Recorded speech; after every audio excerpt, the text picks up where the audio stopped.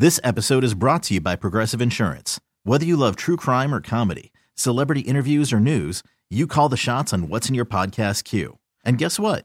Now you can call them on your auto insurance too with the Name Your Price tool from Progressive. It works just the way it sounds. You tell Progressive how much you want to pay for car insurance, and they'll show you coverage options that fit your budget. Get your quote today at Progressive.com to join the over 28 million drivers who trust Progressive. Progressive Casualty Insurance Company and Affiliates. Price and coverage match limited by state law. TuneIn is the audio platform with something for everyone. News. In order to secure convictions in a court of law, it is essential that we conclusively. Sports. Shot clock at 4. Doncic. The step back 3. You bet.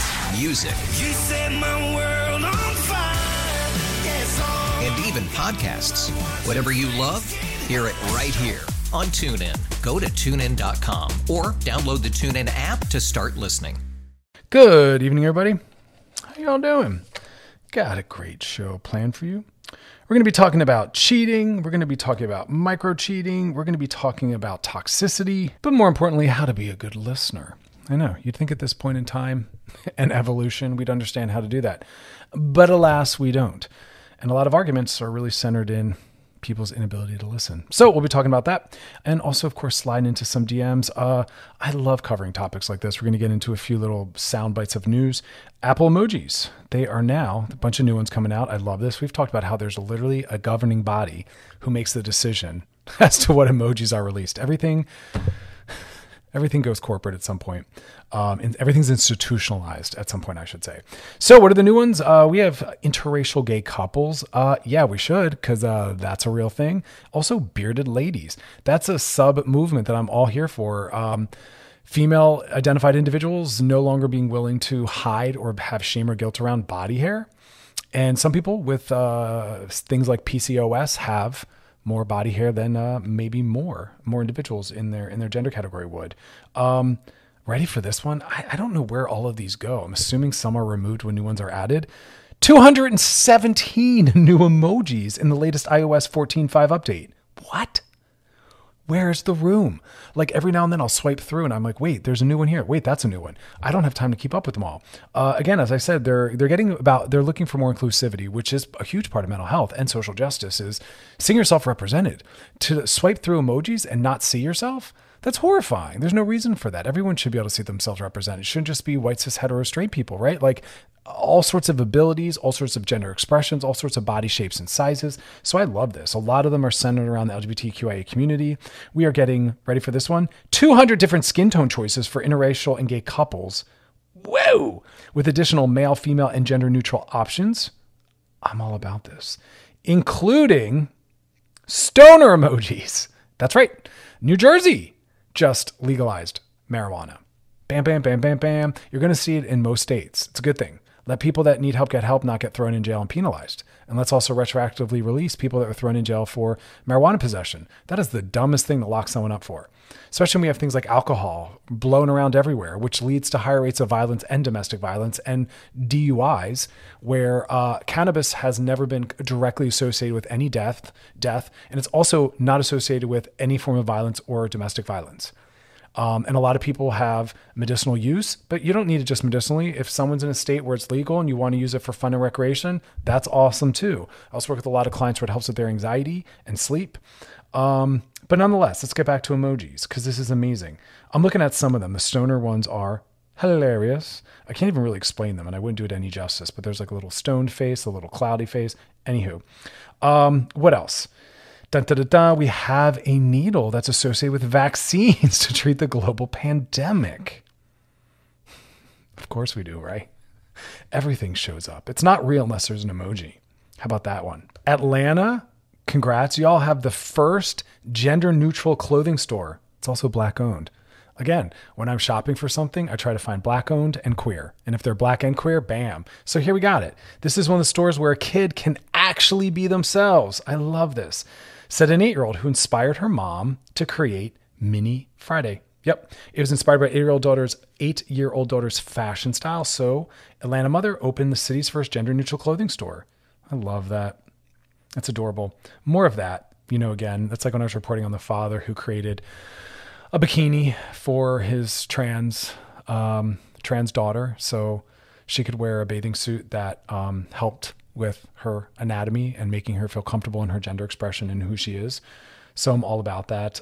Kate Hudson is reacting to the backlash from Sia's movie, which is problematic. We're going to talk about my thoughts on that later in the show, but this is just newer news.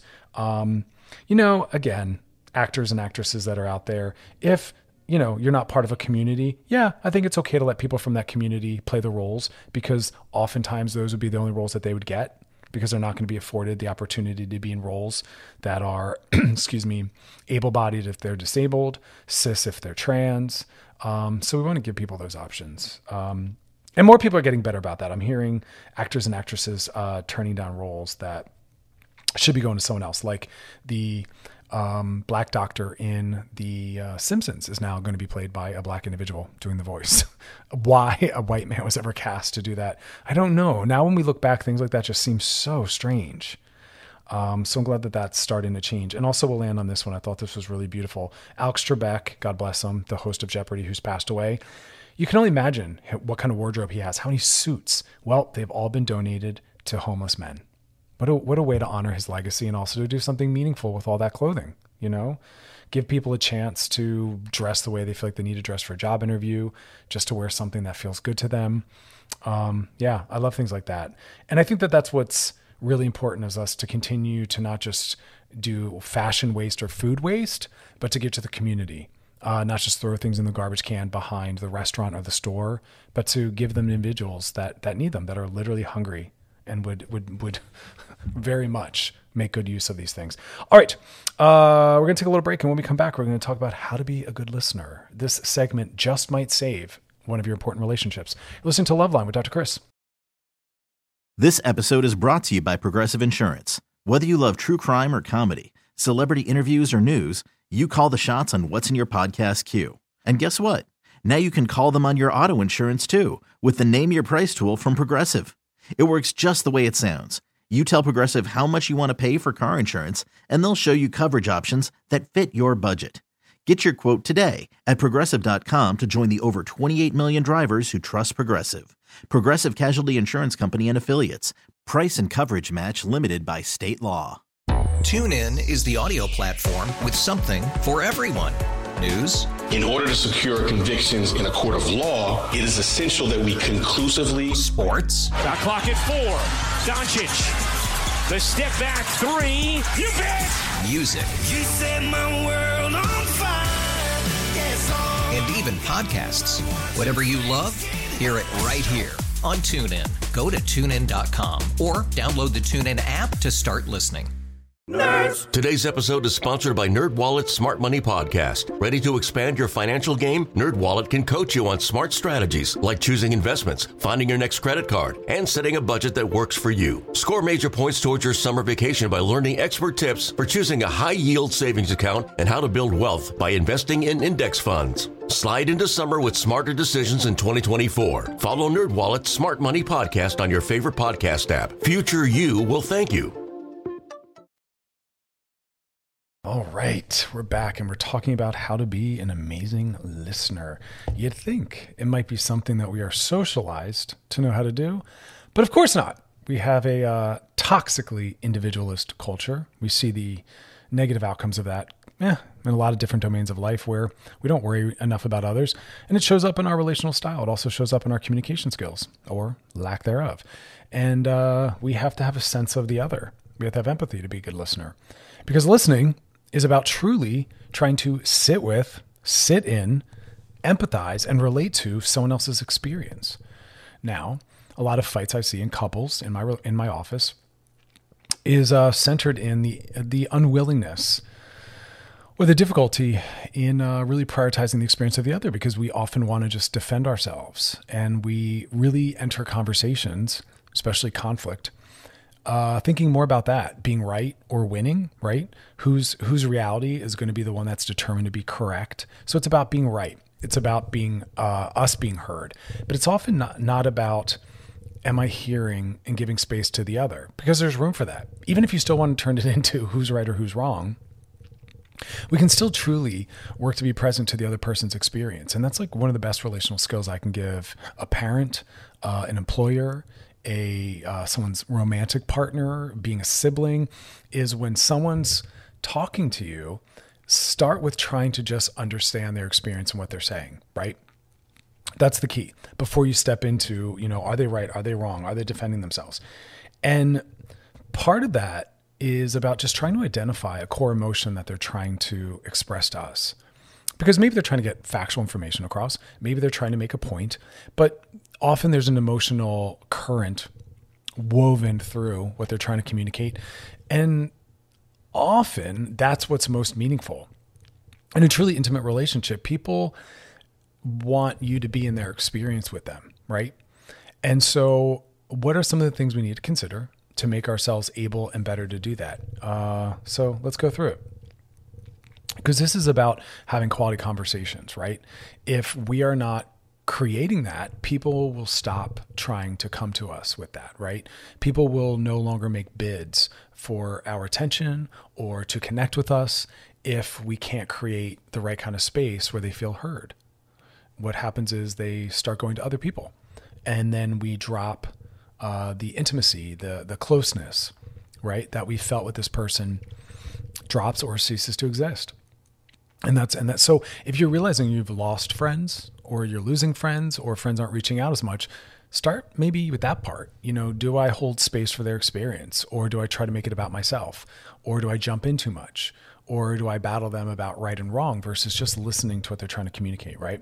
So when we're talking about, again, habits that people are better listeners have, first one is about a sense of safety, right? We need others to know that whether right or wrong, or whether we agree with them, that it is safe for them to come to us and share their thoughts and feelings. And I say that to parents first, often, your kid won't go to you and share things if your response is always problematic. If you wonder why someone's not opening up to you or sharing things with you, it's based on your response. So ask yourself, do I get angry? Do I get dysregulated? Do I get judgmental? Do I cut them off? Well, there's your answer. That's why. The people that they'll go to are the ones that sit there and they listen, almost like a therapist. And they say, okay, I'm not going to judge you. I'll let you know my thoughts. I'll let you know my feelings. I'll let you know what my concerns might be, but I'll hear you and I'll give validity to what you're saying. So it's about that sense of safety, right? We're not going to immediately jump in and look for fault. We're going to kind of hold that space.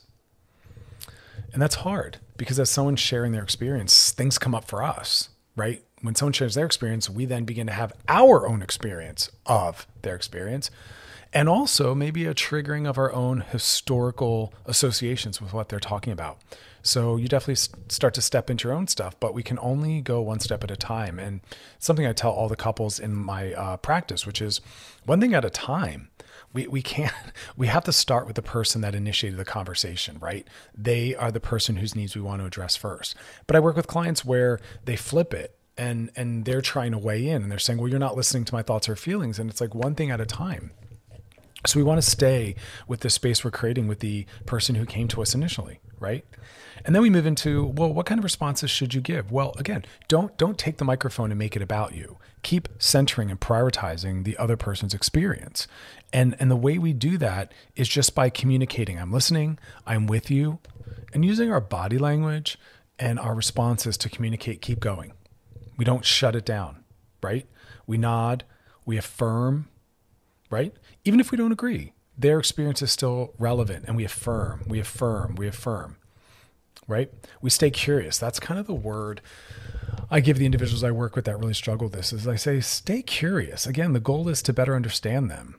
So if you're not understanding them, keep asking questions that drive them deeper into what they're sharing, but stay curious. It's also what we should do on a first date.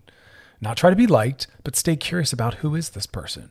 And that's good conversation, right? Because sticking with my dating example, there's nothing worse than walking away from a date or even coffee with a friend, feeling as though they never took time to check in with you or get to know you, and that it was very much centered in them just occupying all that space. Do you take a breath? Do you pause? Do you ask follow-up questions, right? Or do you reflect everything back to your experience and say, oh, well, what I've done, or no, slow down? Because often that's people trying to make it about themselves or even trying to just fix and find solutions. So as you're noticing, good listening is we have no agenda other than curiosity. We're not trying to fix. We're not making it about ourselves. The initial step is just creating that space, right? We're going to take a break. And when we come back, we're going to keep talking about how to be a good listener, which is a skill that is necessary for everyone.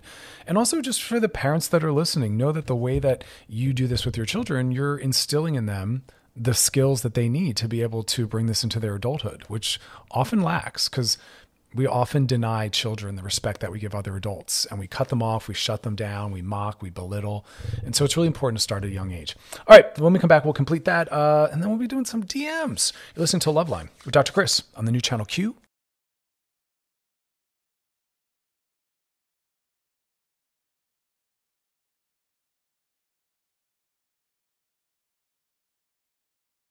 All right, we're back, and we're talking about being a good listener. And then I cannot wait to share with you an amazing article that had me both horrified and laughing.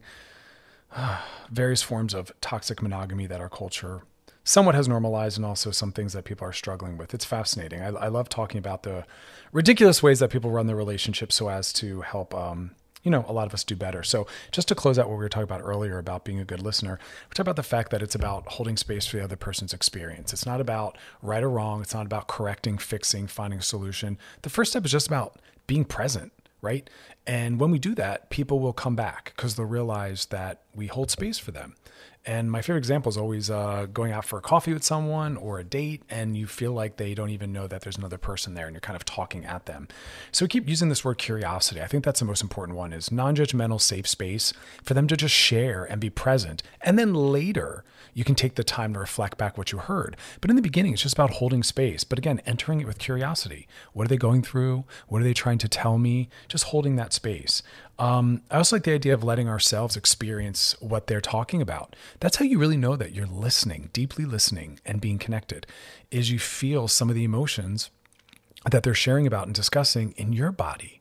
You know, they're talking about something sad and heavy. You start to feel sadness and heaviness in your body. That's the empathy. And if you're not feeling any empathy or feeling their experience in your body, then you're not deeply listening. Sometimes that's because of our own traumatic response. You know, it's bringing up something from our own past and we don't want to step into that. Or it's because we're not really present to what they're saying. And instead we're in our own head about our thoughts or what we want to say back or whatever it is. But that's how we know we are not feeling what they're saying in our bodies. If we don't feel it, then we're not being curious. We're not being open. We're not truly deeply listening. And then finally, just landing it with, what is it you think they want you to know? Like, I think that's the most powerful thing, is what are they trying to communicate or share? That they're happy, that they're sad, that they're lonely, that they're excited, and respond to that. And then after all of that, you can circle back and say, hey, can I share with you now what I heard or what I think or what I feel or how I relate to that? But that's like the closing piece. Right? We don't want to lead with that, because when someone comes to us to share something and we're listening, it should be about prioritizing their experience, regardless of what they're saying. Right?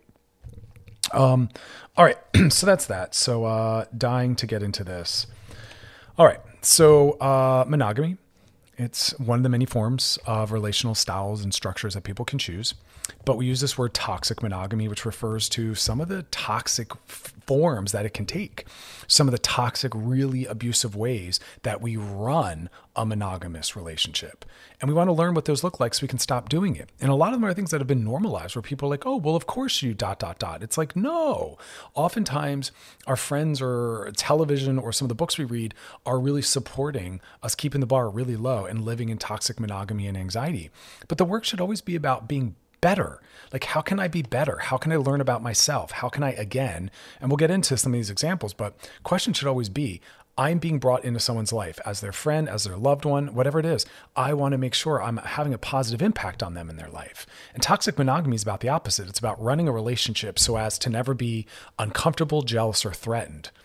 And if you're constantly feeling jealous or uncomfortable or threatened, again, if you're in a healthy, trusting relationship, well, then it's your stuff. Because if it's them, get out. If you can't trust because truly your partner is not worthy of trust, well, then get out of the relationship. But otherwise, all the feelings that come up are your work. It's not for you to limit what they're doing out in the world, so you never feel insecure. That shows you that you have insecurity to work on.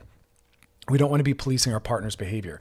So I was looking at an article and it was horrifying and hilarious. And it was what they were calling micro-cheating. So basically they're saying, what are the low-level forms of cheating that most people aren't even aware of or picking up on? And it's ways that people are micro-cheating and getting away with it. And some of these are completely outlandish, completely ridiculous. But these are really how some people see the world. And some people, their relational style is, I never want to be uncomfortable. Some people's relational style is, I want to control my partner's every move and their behavior so I'm never uncomfortable and have to deal with my stuff. Again, some people's relational style is, I see everything and everyone as a threat. Their friends are a threat, them having a hobby is a threat, them going to work and having a job is a threat, their family's a threat. That's not healthy. That means you have work to do because you're negatively then impacting this person's life. You're not making it better, you're making it harder, and you're centering it all around your comfort. And you're keeping the bar low. So what are some of these micro-cheating forms that people are talking about? Ready for this one? Leaving the house looking especially hot after a fight, just to emphasize how much her significant other has to lose if he doesn't clean up and act better. Now, if you have to use manipulative tactics to feel loved and cared for, we have a huge issue in that relationship. A huge issue. Here's another one. Holding a stranger's gaze for longer than usual. Hoping to distract them with thoughts of her body. Like what? If you really believe that your partner is moving through the world and every action they take is in service of making you feel bad or uncomfortable, again, the question becomes, if that is really what they're doing, get out of that relationship. And if not, please deal with your anxiety. All right, we're going to take a break. And when we come back, we're going to slide into those DMs. But afterwards, stick around because we're going to come back and talk about all these ridiculous ways that people carry forward toxic monogamy. You're listening to Loveline with Dr. Chris on the new channel Q. All right, we're back now. It's time to slide into those DMs. Gliding into the DMs. All right, y'all, let's see. Tonight's DM says, hey, Dr. Chris, I was sexually molested as a child, and while I've moved on, I worry it will bother a potential husband. Are rape victims less likely to find love? Oh, what a powerful question. No, people that are victims of sexual assault are not less likely to find love. Takes healing at times because when something traumatic occurs, understandably, our system wants to close and shut down. And, closeness and intimacy can be very triggering. It can feel unsafe. And that's why I want to be very thoughtful about dating people that can hold space for us, right? We want to date soft, sensitive people so that we can do the healing work. Sometimes we take a break from dating and relationships, but no, absolutely. You'll be able to move forward and find love and be very comfortable in your body and sexuality and intimacy. It's work that we do, but it takes time. It definitely takes time. So you have to be very loving and honest and careful with yourself and let yourself be where you are. And again, try to build comfortable, safe relationships where you can call out overwhelm and find a partner that can kind of be present. And, safe relationships allow us to have access to what we call co-regulation, where if you're needing someone to help calm you down or regulate you, you can turn to them, because self-soothing and self-regulation is really important, but we also have to be able to receive that from others. That's how we build intimacy and closeness. And so as someone who's the victim of some kind of assault, especially sexual assault, we can leave our bodies. We can struggle to be able to find pleasure from our bodies. The same site of the injury, right, is then later supposed to be a site where we feel safety and pleasure, and that can be very hard to reorient and open up and to refine that. So we move slow, setting boundaries around what feels comfortable and how fast we'll go. Saying, giving voice and choice and speaking up and saying no when whatever's happening is not feeling good. And to be with a partner that demonstrates that they're willing to go on that journey with us. Or again, we delay stepping into a relationship like that until we've done a little more healing. But as far as it bothering a partner, no loving, healthy person is going to be thrown off or unwilling to step into the work with someone. Because again, remember, all of us move into future relationships dragging forward whatever trauma or wounds we had from prior relationships, right? And so anyone who wants to be in a relationship has to know that they're going to step into someone's life, which is already in motion, and people will bring forward some struggles from the past, and we have to be willing to accommodate that, right? It's the rare person that's lived a life without any small trauma or large trauma, right? And so being a person is to have that get brought up in relationships. Most of our traumas are relational, and relational traumas will get triggered in relationship, right? So we want to know what our triggers are so we can work on them. Because again, remember, triggers are for us to learn about ourselves and where our wounds are in our healing. But triggers are also for our partner to learn about where we need some softness and some care. And healthy people will deliver that. And we learn how healthy our partner is sometimes in those times of trigger when our trauma comes up, and we see how they manage that with us. And so it will help you weed out who's going to be a healthy partner and who won't be, but you're definitely worthy of love. Love is absolutely still possible. And there's a lot of people that are willing to kind of step into that and do that work. It's an understandable question though, can I find someone who will love me as I am with all my broken parts, and all my wounds? And again, that's part of humanity. And oftentimes, we talk about post-traumatic stress disorder, but there's also post-traumatic growth, which is some strengthening or enhancements because of some of the wounding that's occurred to us, right? So we always want to hold space for the possibility of shift in some positive directions that can occur. And also, again, we do the trauma work. And you might, if you haven't seen a therapist, I'd absolutely recommend that. Absolutely 100%, so that you can dig deeper, better understand, resolve, but more importantly, learn some skills and tools, Therapy's a really great place to be able to provide that.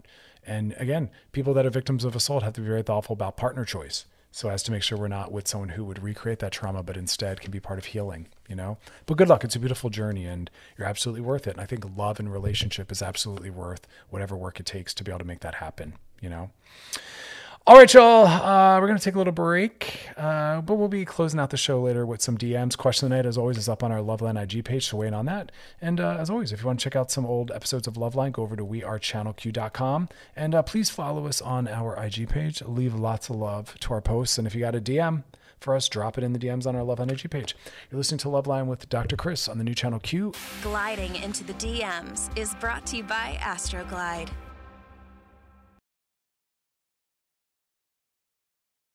All right, we're back, and we're talking about toxic monogamy, and it's something I'm going to be writing a couple articles on, so I'll let y'all know when they drop. But basically, again, it's not that monogamy is toxic. It's the ways that some people choose to run monogamy within their relationships.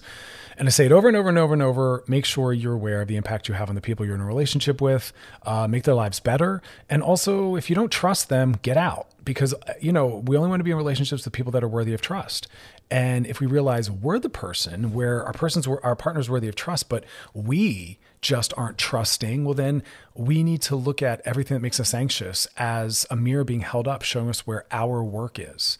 Because our partner's job is not to never make us uncomfortable. Our partner's job is not to walk on eggshells and tiptoe around to never make us get triggered. Triggers show us where our work is. Triggers show us where our wounds are that we need to heal. They're not our partner's responsibility.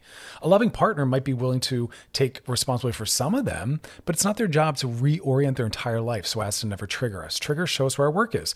And if you're constantly triggered, you got a lot of work to do. And maybe you're not in the best place to be brought into someone's life as a partner. Maybe you need to be single and work on this.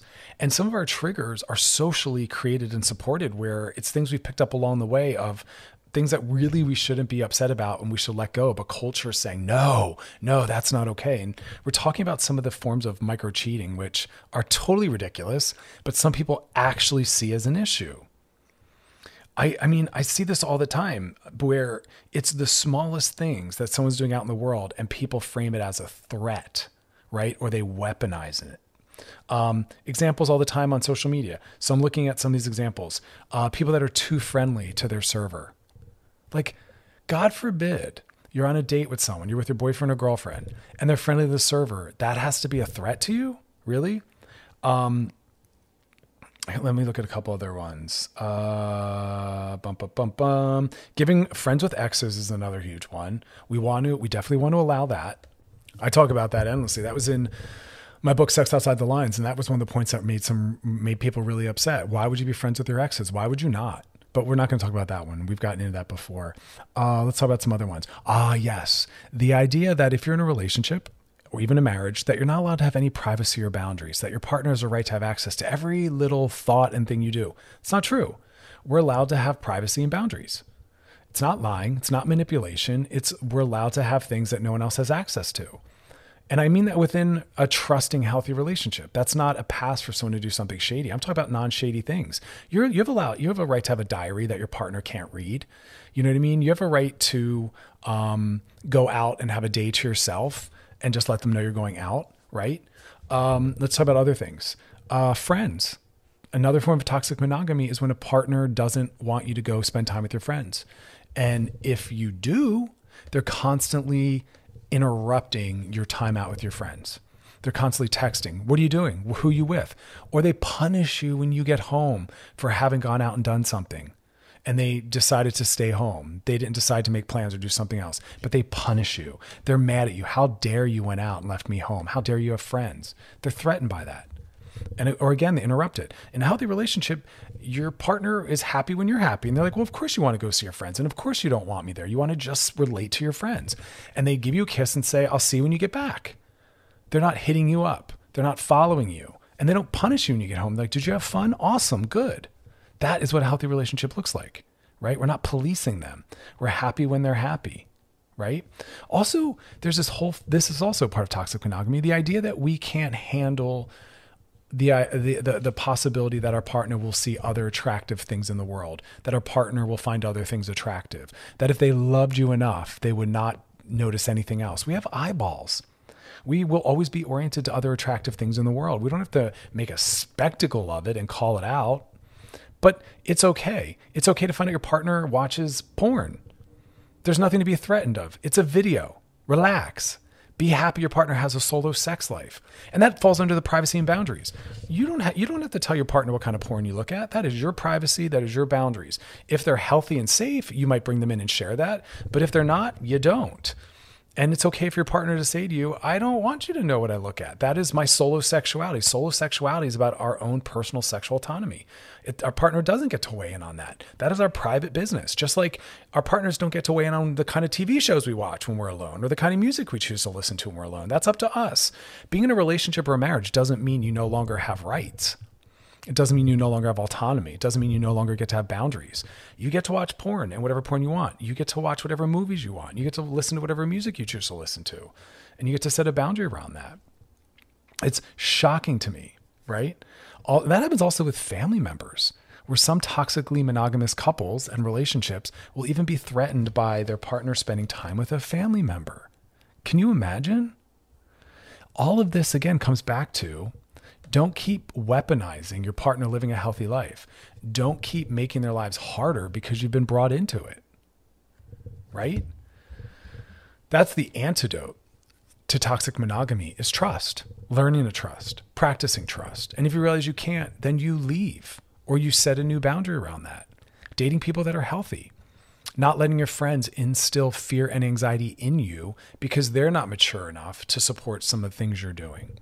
Oh, I can't believe you let your friends go. I can't believe you let your boyfriend go out with his friends. You stop your friend and say, I'm going to stop you.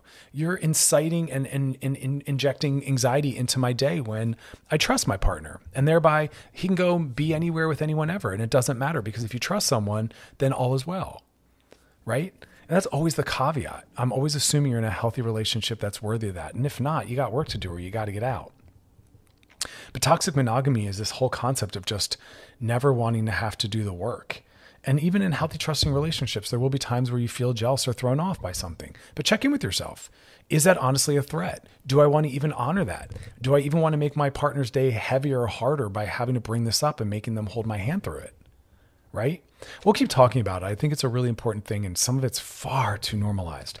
We're going to take a break. If you want to listen to past episodes of Loveline, you can do so by going to wearechannelq.com.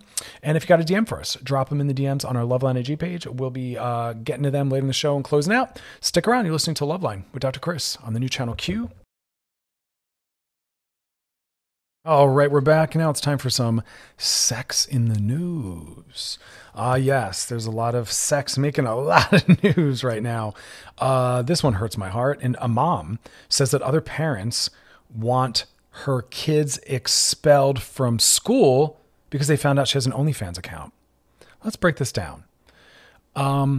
There's nothing wrong. Well, let me say it like this. If you've got a job, then you sell your body for money. Every single job is selling our body for money. Whether you use your body to make coffee drinks at Starbucks, that is selling your body to make money. Whether you're a therapist and you sit there all day using your nervous system and your brain to help people work through the material, that is selling your body. Please believe if you're a dancer, a model, an actor, or an athlete, or a performer of any kind, that you are absolutely selling your body to make money. I can't think of a job that doesn't involve selling our bodies to make money. Just sometimes we do it erotically, and this mom is doing it from the comfort of her own home. There's nothing wrong if we can sell our intellect to make money and our athleticism, we can sell our eroticism. She's making a lot of bank, comfortably sitting at home, doing whatever it is she's comfortable doing. What does that have to do with her kids having the right to get an education at school? You want to punish her kids because you don't like knowing what their mom does for work? Grow up. You have some erotophobia to work through. Like, that has nothing to do with anything. Her kids have nothing to do with her choices. And there is nothing wrong with working erotically. You want to learn about it? Go to Hulu. It's called Selling Sex. It's a documentary I'm in about OnlyFans where we talk about how it's a big business. People are making a lot of money, living a great life, and there's nothing wrong with it. So I want to start by saying that. Everyone sells their body for money, and there's nothing wrong with selling your eroticism. That's number one. Number two, what do her kids have anything to do with what she does at home? Because believe me, this woman is doing this when her kids aren't around. And even if they were, that has nothing to do with them attending an educational institution. That has nothing to do with how her kids' friends will impact the other parents at the school's children. That's number one and number two. Let's also talk about the fact that right now our government has failed most of us, where there are too many people that are unemployed, don't have access to food, shelter, or the healthcare they need. They're getting evicted, unemployment, not getting the vaccine. That's failure of the government. And so, yes, some people might be doing work they don't want to do because our government has failed them. But OnlyFans, there's nothing wrong with that. And I recommend it to a lot of people. You want to work from the comfort of your home. You want to sell your eroticism. You want to make some bank.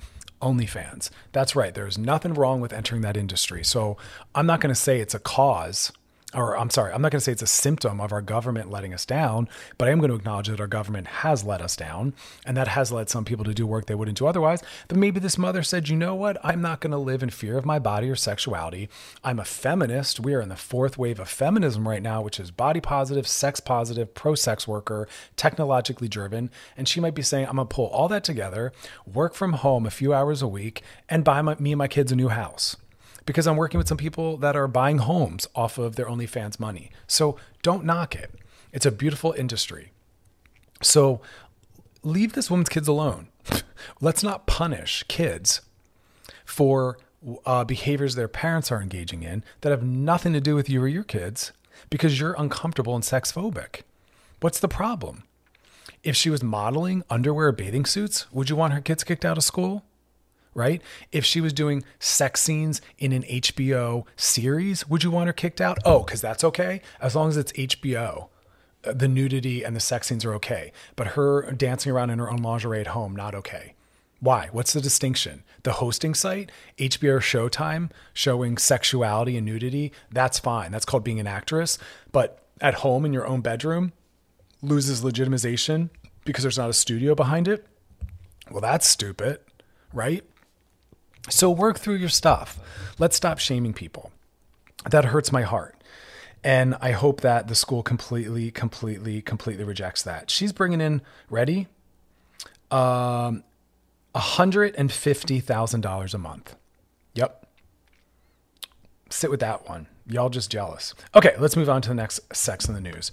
Ready for this one? This one I love, not shocking. There's been a surge in the sales of sex toys, especially silent sex toys. Because people are home all day long. Their kids are home. Their family members are home. Their roommates are home. And people still want to engage in self-soothing and self-care. Masturbation is self-care. Masturbation is self-soothing. Had a rough day? Masturbate. Anxious? Masturbate. It's a beautiful form of right brain activation, like yoga, like meditation. This is a form of body yoga and body meditation. Masturbation. It is healthy for us. So people are buying not only sex toys, which is great, but they're buying the silent ones. because we still have a little shame of acknowledging that we're pleasuring ourselves. We don't want people to know. Okay, do what you need to do. I love that though. So I guess the message in that is that if you're worried about others knowing because you have a little anxiety around your sexuality, you can get something that's quiet, something that's small, something that's travel sized. All of that exists now. And I think it's a really great way to invest in yourself. So take advantage of that. But the work is about getting more comfortable with sexuality, not less. The work is learning how to talk about it more, not less. The work is about getting more confidence and having an active vocabulary, right?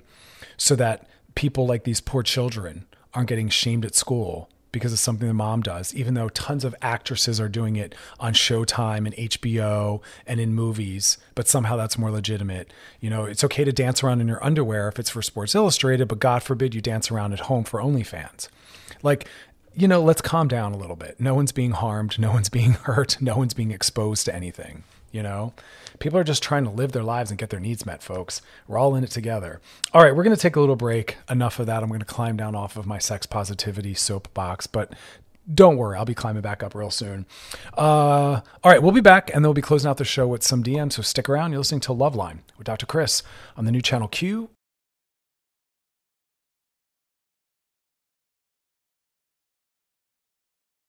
All right, we're back. Gosh, I was just having a conversation with a friend a couple days ago about an exact thing that I was looking at an article on, which is, you know, with all of these actors, their bad behavior being brought to light, will anyone even watch their movies? The ones that have already been made, the ones that will be made, the ones that are in the works. Like, how do we wrap our heads around that? And it's an ethical question that people are asking about musicians as well. You know, in supporting their music, we're supporting them. Is that then also supporting their bad behavior? It's a big, big question. I can share with you what I do. It is, you know, everyone's own ethics are what gets called into question. So the way I see it, for me, it's important to me to support the work of people that are trying to do meaningful, transformative things out in the world, right? That's what I want to be a part of. I also acknowledge that accountability and transformation is possible. I mean, that's what my work as a therapist is literally rooted in. That's also what my work as a feminist and a social justice person is rooted in. How can we change and make things better? How can we take problematic people out of positions of power? But I'm here for transformation. I believe in transformative justice. I don't believe in punishment. I don't believe in revenge. That's more harm. That's more violence. But I am a fan of accountability. And if someone takes accountability, which means they apologize, they recognize what they've done, they do work to be better, and then they are better, great, I'm here for it. That is my mission statement as a therapist. That's the mission statement of all therapists. That is what social justice is rooted in. And that's what transformative justice is rooted in. How do we transform and actually heal? But that does demand accountability. And we're seeing a lot of people do performative accountability, which is they get on their notepad on their phone and post the same standard apology. Great. But show me how you're actively working to learn and to be better. That's what's most meaningful to me. I don't care about your apology. The victims do, but I want to see you being better. I want to see that you've been educating yourself. I want to see that you're working to dismantle the same systems that exist that are as problematic as you were, right? Now, I personally cannot support the art or work of someone who's been problematic. I don't want to support and put more money in their pocket. If someone's done the work and taken accountability, yes, I'm here for you 100%. But people that are just, putting out those performative apologies that I don't really think are in it, I can't sit through their movie. I can't sit through listening to their music because I don't believe you can separate the performer from what they perform. You cannot, in my mind, separate the artist from the art. And it's really hard for some people. And we're talking a lot about it because of the new Woody Allen documentary that's came out on HBO. It's HBO, right? And it's looking at his history of abuse, child abuse, sexual abuse on his daughter and more. I don't know the full length of the story. I've only seen the first episode, more to come. And people are saying, okay, well, retroactively, what do we do about the films that he's already made? I can't step into that psyche. That psyche of that person exists in their prior art. And it's to step into that mindset, into their work. For me, I don't want to support that or drive that forward. I'm here for people's transformation and restoration and accountability. But until that happens, I personally can't support someone's work or anything they do. And, again, it's a wake-up call. Like, look at your stuff. Everyone get into therapy. Be self-reflective. Have more consciousness. Look at who you're harming. If you're harming people, fix it. Let's be better. And I support studios and platforms and networks that are like, I don't want to carry, support, and drive forward the work of people that are a problem. So I understand why artists are getting dropped, like Marilyn Manson dropped from his record label, et cetera, et cetera. I understand why studios don't want to work with Shia LaBeouf. I get it. There's so many people to work with. And if someone hasn't done the work on accountability and healing, they don't want to be associated with them. That's not cancel culture. That's consequences. And consequences are real. Yeah, there's consequences. To the actress in The Mandalorian who said some anti-Semitic stuff. You're right. It's understandable that the company and the franchise is like, we don't want to work with you or be associated. We talked about that with Trump's presidency. I support people that are saying our ethics are not compatible. I don't want to be in relationship to people that support bigotry and violence. It's not cancel culture. It's consequences. What you support, you are accountable to. And understandably, people don't want to be around or work with people who have a legacy of being a problem. That's my ethics. That's what I believe. And that's how we create change is consequences. People see if I continue to engage in bad behavior, my work and I will suffer. And that's part of what makes people do better and go get educated. But then there's a lot of people that aren't and won't. So it's a beautiful topic. What do we do with those favorite artists, musicians, and actors who have put out music that we love and films we like watching? What do we do? And for me, if accountability and restoration is occurring, I'm in. If not, I'm not. I don't want to be a part of that. I don't want to support that. It's consequences, and we need that, you know? We're in an interesting moment, and I appreciate that some people are thinking we're being too hypersensitive. And I've seen some examples of people being a little too hypersensitive. It's okay to be made uncomfortable. It's okay for people to not agree with you. If harm or violence is caused, yes, we need accountability around that. But if no one's harmed, and there's no violence, and you're just uncomfortable, or you just disagree, we have to learn how to sit in that. That is not something we need to dismantle or remove. It's okay for people to disagree and have different opinions. That is separate from harm and violence. Those are two separate things. We cannot conflate the two. And some people try to. Well, they don't agree with you. Oh, no. They're engaging in harm and violence. That is something separate. We'll keep talking about it because it's not something that's done or over going away, and it's an important topic. But, ask your friends. I'd love to hear from y'all. Slide in the DMs and let us know. And segue, that's what's coming up next. So stick around, some DMs. You're listening to Loveline with Dr. Chris on the new channel Q. We really need new phones. T-Mobile will cover the cost of 4 amazing new iPhone 15s, and each line is only $25 a month. New iPhone 15s? It's better over here. Only at T-Mobile, get 4 iPhone 15s on us and 4 lines for $25 per line per month with eligible trade-in when you switch. Minimum of 4 lines for $25 per line per month with autopay discount using debit or bank account. $5 more per line without autopay, plus taxes and fees. Phone fee at 24 monthly bill credits for well-qualified customers. Contact us before canceling account to continue bill credits or credit stop and balance on required finance agreement due. $35 per line connection charge applies. See T-Mobile.com. If your day sounds like we need the report ASAP, you deserve Modelo. If you've persevered through, you deserve this rich golden lager with a crisp but refreshing taste. Or if you overcame. 2 more reps, 2 more. You deserve this ice cold reward. Modelo, the Remarkable Fighter. Drink responsibly. Beer imported by Crown Imports, Chicago, Illinois.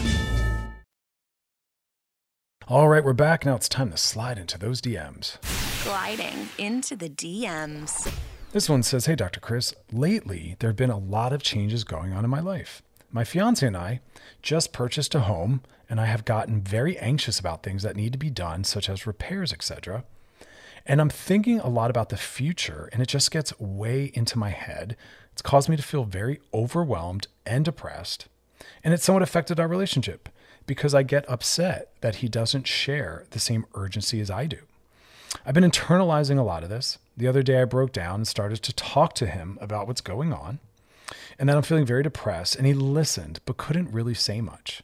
He told me that he's unable to empathize. Should I consider that a red flag? I go up and down with my emotions sometimes and keep it to myself when I'm anxious or depressed because he never really comforted me. And I don't know if that's a deal breaker. I'm being very open about my dark moments. So there's a lot in here. And we talk a lot about how to be a good listener. That's what we were talking about earlier in today's show. So maybe sit down and play that for him because not everyone has been socialized into good listening. And we have to remember that. We want to be very careful about just determining who someone is, who they'll always be, and saying red flag and get rid of them. People are flexible and malleable. Healthy people are. Healthy people are open to change. But if someone's been socialized in a family or a world, socially with friends, where people aren't expressive with their emotions, well then, understandably, that's not something that they're familiar with or something they lean into. But that doesn't mean they're not open to it. Again, as a therapist, my job and my work is rooted in helping people change, and they do. And maybe this person's also been in a lot of relationships where his partner hasn't been able, open, or interested in a lot of depth or honesty or intimacy. And so you have to practice that. And, again, I just did a segment on better listening, and there's books on that. So be open to going on a journey. We don't just bounce as soon as someone shows a lack of a capacity that's necessary for us, right? So going back to the first thing you said, though, is I'm glad he doesn't have the same urgency you have. You're using the word urgency, which a lot of people are like, oh, okay, urgency. But no, it's anxiety. You have anxiety all over the place. It's good that your partner doesn't. That would amplify yours. That would be a mess. So when we're a gas pedal, we need a partner to be a brake. When we're spinning out, we need our partner to be an anchor. And he is. I'm glad he doesn't have the anxiety you have. So find value in that. You don't want him to match your anxiety. That's out of control. So value that he's anchored. Also, when you share your emotions with him, it's okay to tell him what you need. Hey, when I share it with you, I don't need you to... I would get rid of words like empathy, because he's basically saying, I don't relate to that. I don't think in those ways. But you don't need him to. That's not the goal. You just need him to listen. He can't cure or solve. So I want to make sure you're not thinking that he should have a solution or he should also be anxious, because that's not the goal or necessary. You just want him to listen. That's all people can offer us, is to witness and be a companion on our journey. Tell him that. When I share with you my emotions or my anxiety, just listen. And that is empathizing. And so you do know how. But he doesn't need to relate. He doesn't need to take it on, right? He doesn't need to feel himself. He doesn't need to think that it's necessary. That's not the goal in us building intimacy by sharing, right? But if you do want a solution to all your anxiety, you have to work on managing that. You have to work on writing down, what are the things I'm worried about? What are the things I can manage and control and handle? Good, let me go do that. What are the things I can't control? Good, I got to work on letting that go. Why am I so overwhelmed by a lot of repairs needing to be done? There is no time limit. You can take the next decade to work on your house. What is the rush? What's the anxiety about? The anxiety is rooted in, I think something needs to be done, but it doesn't. Take your time. Buying a home should be rooted in joy, just like people's marriage should be rooted in joy, just like holidays should be rooted in joy. But instead we turn it into, it's supposed to go a certain way on a certain timetable. And then understandably, our mood and our feelings are tied to that. But it's supposed to just be fun. Find some pleasure and fun in the process of buying and owning a home. Otherwise, don't. Seriously. If it's that stressful, don't buy it. Don't. It might be bigger than you can step into, but if you're going to step into something like that, be ready for it and have the perspective of, this is something I want. This is a gift. No anxiety needed. We have all the time in the world. There's no right way. Maybe some things are left unrepaired, It's a good thing for you to work on. But if it's too much for you, then don't buy a home. It's like I say to people, if you're going to be stressed out planning a holiday, don't do it. That's not the point. It's a misuse of it, But your husband's job isn't to take on your anxiety or to be anxious himself. His job is to mirror for you what calmness can look like. But I do think it's appropriate for ask him to hold space for that and listen, All right, good luck. That is our show. If you want to check out past episodes of Loveline, you can do so by going to wearechannelq.com. And if you got a DM for us, drop it in the DMs on our Loveline IG page. And tomorrow we're going to talk about some interesting things, including a new phenomenon called Boomerang Kids. Yep, stick around for that. As always, y'all, thanks for hanging out, and you enjoy the rest of your night. Gliding into the DMs is brought to you by Astroglide. This episode is brought to you by Progressive Insurance. Whether you love true crime or comedy, celebrity interviews or news, you call the shots on what's in your podcast queue. And guess what? Now you can call them on your auto insurance too, with the Name Your Price tool from Progressive. It works just the way it sounds. You tell Progressive how much you want to pay for car insurance, and they'll show you coverage options that fit your budget. Get your quote today at Progressive.com to join the over 28 million drivers who trust Progressive. Progressive Casualty Insurance Company and Affiliates. Price and coverage match limited by state law. TuneIn is the audio platform with something for everyone. News. In order to secure convictions in a court of law, it is essential that we conclusively. Sports. Got clock at 4. Doncic. The step back 3. You bet. Music. You set my world on fire. Yes, and even podcasts. Whatever you love, hear it right here on TuneIn. Go to TuneIn.com or download the TuneIn app to start listening.